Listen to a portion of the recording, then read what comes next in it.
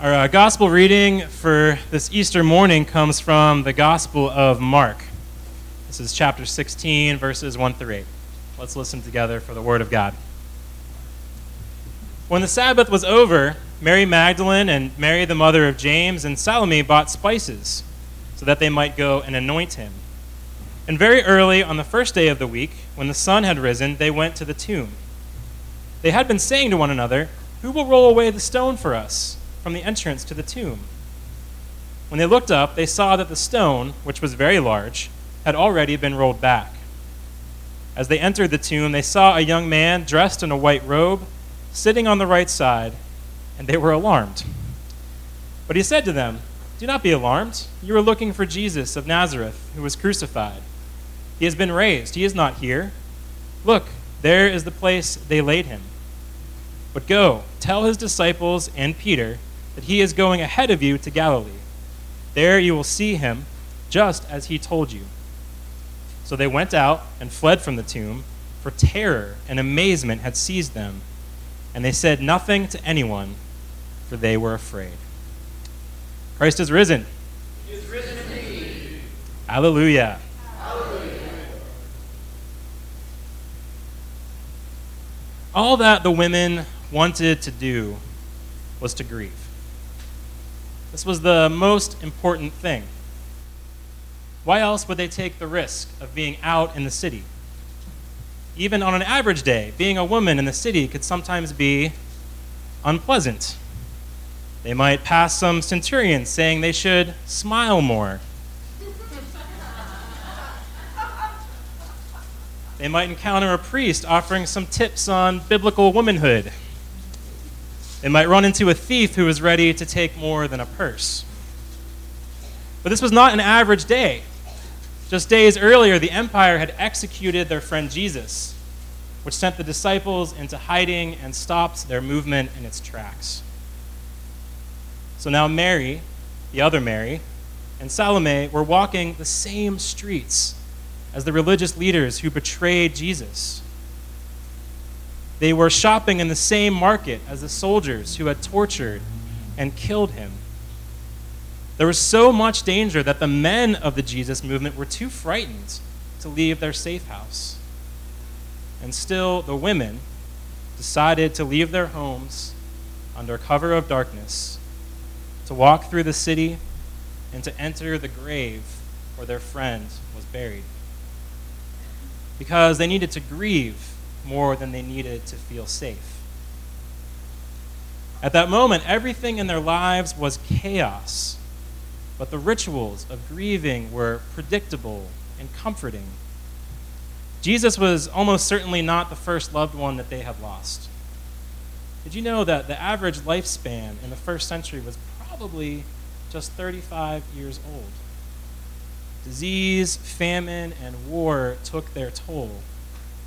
So these women had buried others, probably their parents, maybe even husbands and children, and they were seeking comfort in the familiar smells of the spices and the familiar sounds of the prayers. Archaeologists have uncovered tombs like the one that Jesus was in, and inside they found bowls and jars for spices and perfumes that loved ones left there to cover the smell of decomposition. So we have some idea of what the women were planning. Once the stone that blocked the grave entrance was removed, and in their hurry they seem to have planned poorly for that part, they would have passed through the first chamber, ducked low under a second doorway, and entered a tiny chamber where the body of Jesus was beginning to smell. After anointing his head, they would have left the sweet-smelling stuff with his body as they left the tomb. But I don't think that was all that they planned to leave behind. They were going to bury more than the body of Jesus that day. They were going to bury their hopes for a better world. In just a few years of ministry and teaching and friendship, Jesus had given them the hope that a better world was possible. A world in which bodies were healed, relationships were restored, oppressors were overthrown, and religion was authentic and sincere. But when Jesus died, that vision for the kingdom of God on earth, died with him. And the women needed to grieve this other loss too. They needed to mourn that other world. In order to carry on, they were resigning themselves to the world that they knew, the world with cancer and racism and chemical weapons and televangelists. For a few years, they had seen glimpses of the promised land, but now it was clear that they would never enter into it. So it was time to get comfortable again with what was familiar. And what better way to do that than to climb down into that tomb and look death right in the face. But if there was one thing that we could say about Jesus while he was alive, it's that he rarely let anyone settle for what was comfortable and familiar. He was always pushing the boundaries of what we thought was possible, and even in death, he did not disappoint. As soon as the women arrived, all their plans were thrown out the window. The stone was rolled away, Jesus was missing, and an angel was there with a message for them. Tell the boys, Jesus is going on ahead of you. Which, of course, he is. Jesus is always ahead of us, always calling us into a better future. But the women didn't seem to take much comfort from this. Whatever was happening here was far from familiar. In fact, it was completely outside the realm of human experience. It was literally incredible in the sense that no one was going to believe them. Not the priest, certainly not the centurion, probably not even their friends. Instead of comfort, they were experiencing terror and alienation. So the women who had been brave enough to risk this visit to the tomb fled and didn't tell anyone anything. And the last three words of this gospel are, they were afraid. Which, in my opinion, does not seem like a very promising conclusion to the story of Jesus. I mean, if the goal is to get people interested in following Jesus, maybe try ending with something like, and they lived happily ever after. Just some constructive feedback for St. Mark, just some notes. But that's not what Mark gives us. They were afraid is how the earliest gospel ends. There was something so fragile and human and believable about that ending. But there's a mystery. How did we get from they were afraid to us, thousands of years later, still telling and remembering and singing songs about this story? What inspired those disciples to push past their fear and share their story? Well, I think one thing is that they did some good theology. They did some creative thinking. They reflected on their tradition and their recent experiences, and they realized that God was doing something new. As Jewish Christians, their faith was forged by the geographic location of Israel. They were stuck between warring superpowers, and they were subject to the injustices of imperial expansion and political oppression. But something that kept Israel going was the conviction that someday, or in the days to come, or at the end of days, God would eventually transform the violence of war into the justice of peace. And when God gave the prophets visions of this future, it was not just for Israel. It was a universal transformation. Everyone benefited, not just Israel. The prophet Micah said, God shall judge between many peoples and shall arbitrate between strong nations far away. They shall beat their swords into plowshares and their spears into pruning hooks. Nation shall not lift up sword against nation, neither shall they learn war any more. But they shall all sit under their own vines and under their own fig trees, and no one shall make them afraid. For the mouth of the Lord of hosts has spoken. Now, the prophets all seem to think that this transformation was going to happen in a flash, in a moment, in a surprising act of God. And when Jesus spoke about the kingdom of God, the disciples remembered these visions from the prophets. They understood that Jesus was speaking the same language, and they were excited for a sudden transformation of society. They thought that when Jesus rode into Jerusalem, God was about to act and to turn everything upside down. But we know what happened. Instead, the empire held on to its power, and Jesus died. And for a few days, their hopes died with him. But then, the tomb was empty. And afterwards, they remembered stories of other holy men who had cheated death. In Genesis, we're told that Enoch walked with God, then he was no more, because God took him. In 2 Kings, we are told that Elijah ascended in a whirlwind into heaven. In Deuteronomy, Moses was buried after he died, but the location was a mystery. So some believe that he ascended too. These were ascensions. But what happens to Jesus in our story this morning is something different. It's not an ascension. It's one better. It's a resurrection. Enoch and Elijah did not have tombs. No one could find Moses' tomb.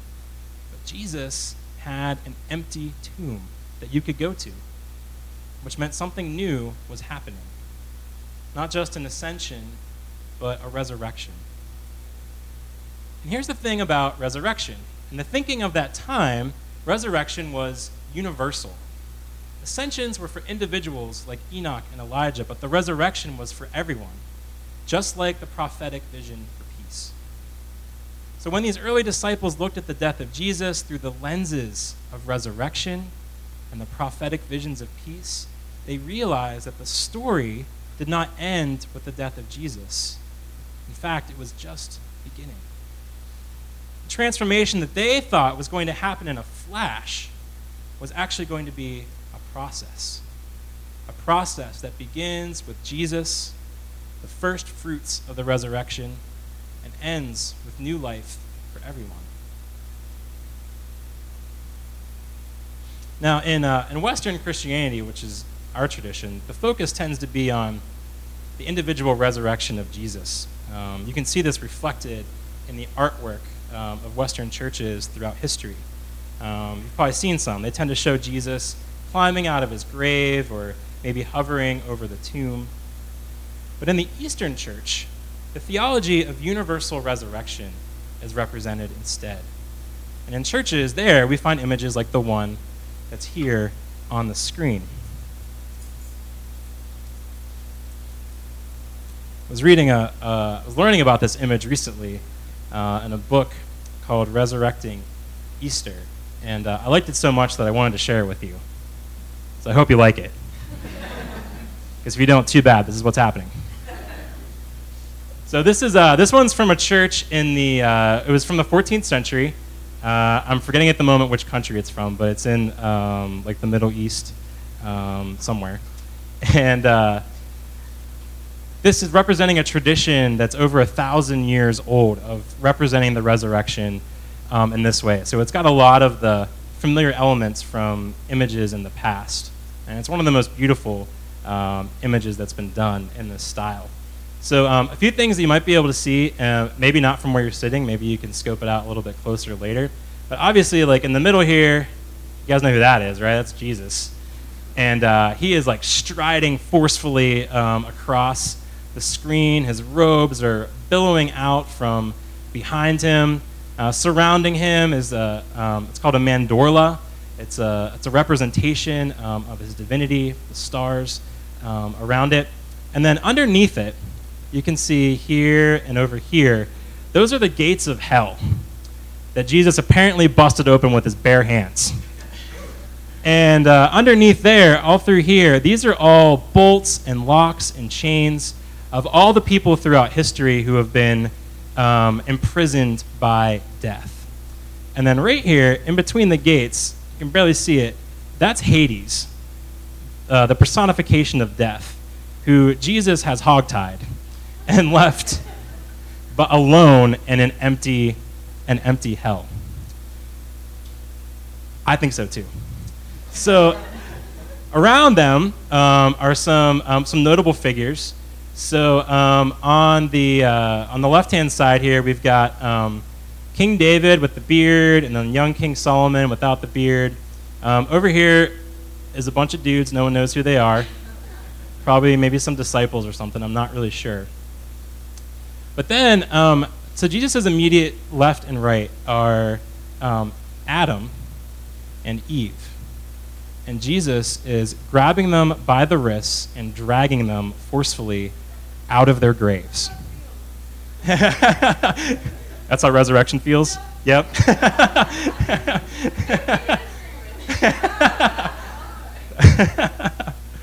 That is some good theology. Some good theology. And so you get this sense of the universal nature of the resurrection, right? Paul says in, I think, 1 Corinthians, that in one man, Adam, everyone died.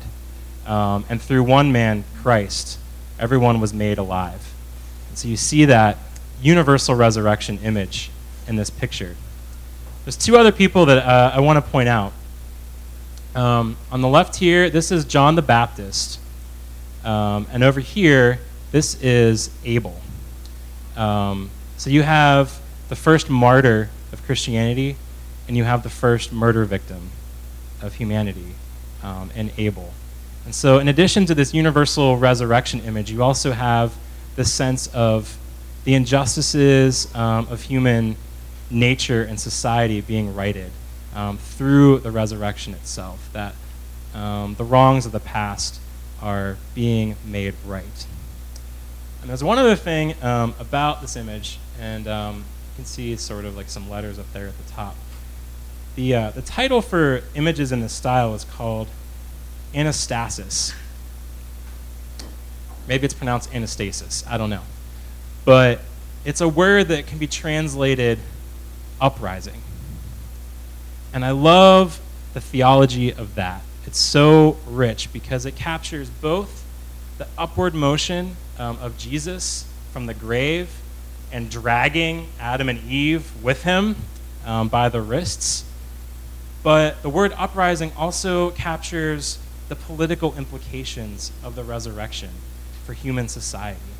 That there is a movement of God through us to make the world a better place. So it's a beautiful image, but I think it's also good theology for us today. Because I think on many days we are like the women on the way to the tomb. We are often in the business of resigning ourselves to business as usual, getting comfortable with the world of violence and injustice and insincere faith. But the good news about Easter morning is that the revolution, the movement, the uprising for a better world did not die with Jesus. It was only just the beginning. And Jesus is going on ahead of us. Amen? Amen. Let's pray. The poet Seamus Heaney wrote, "History says, don't hope on this side of the grave. But then, once in a lifetime, the longed-for tidal wave of justice can rise up, and hope and history rhyme." God, as we are gathered here to celebrate the resurrection life, the uprising life, we ask that you would keep us from settling for what is comfortable and familiar. Inspire us with the terrifying possibilities of newness. We ask you to open our eyes and our hearts to the suffering of others, and also to open our eyes to the hope of new life in that suffering. We ask that you would give us ears for the invitation of Jesus into your kingdom here on earth. That when we listen to it, when we accept it, when we participate in it, when we collaborate with you in it, when we enter into that kingdom, it becomes real and present here on earth. So God, we ask these blessings from you as we prepare our hearts to share together in communion.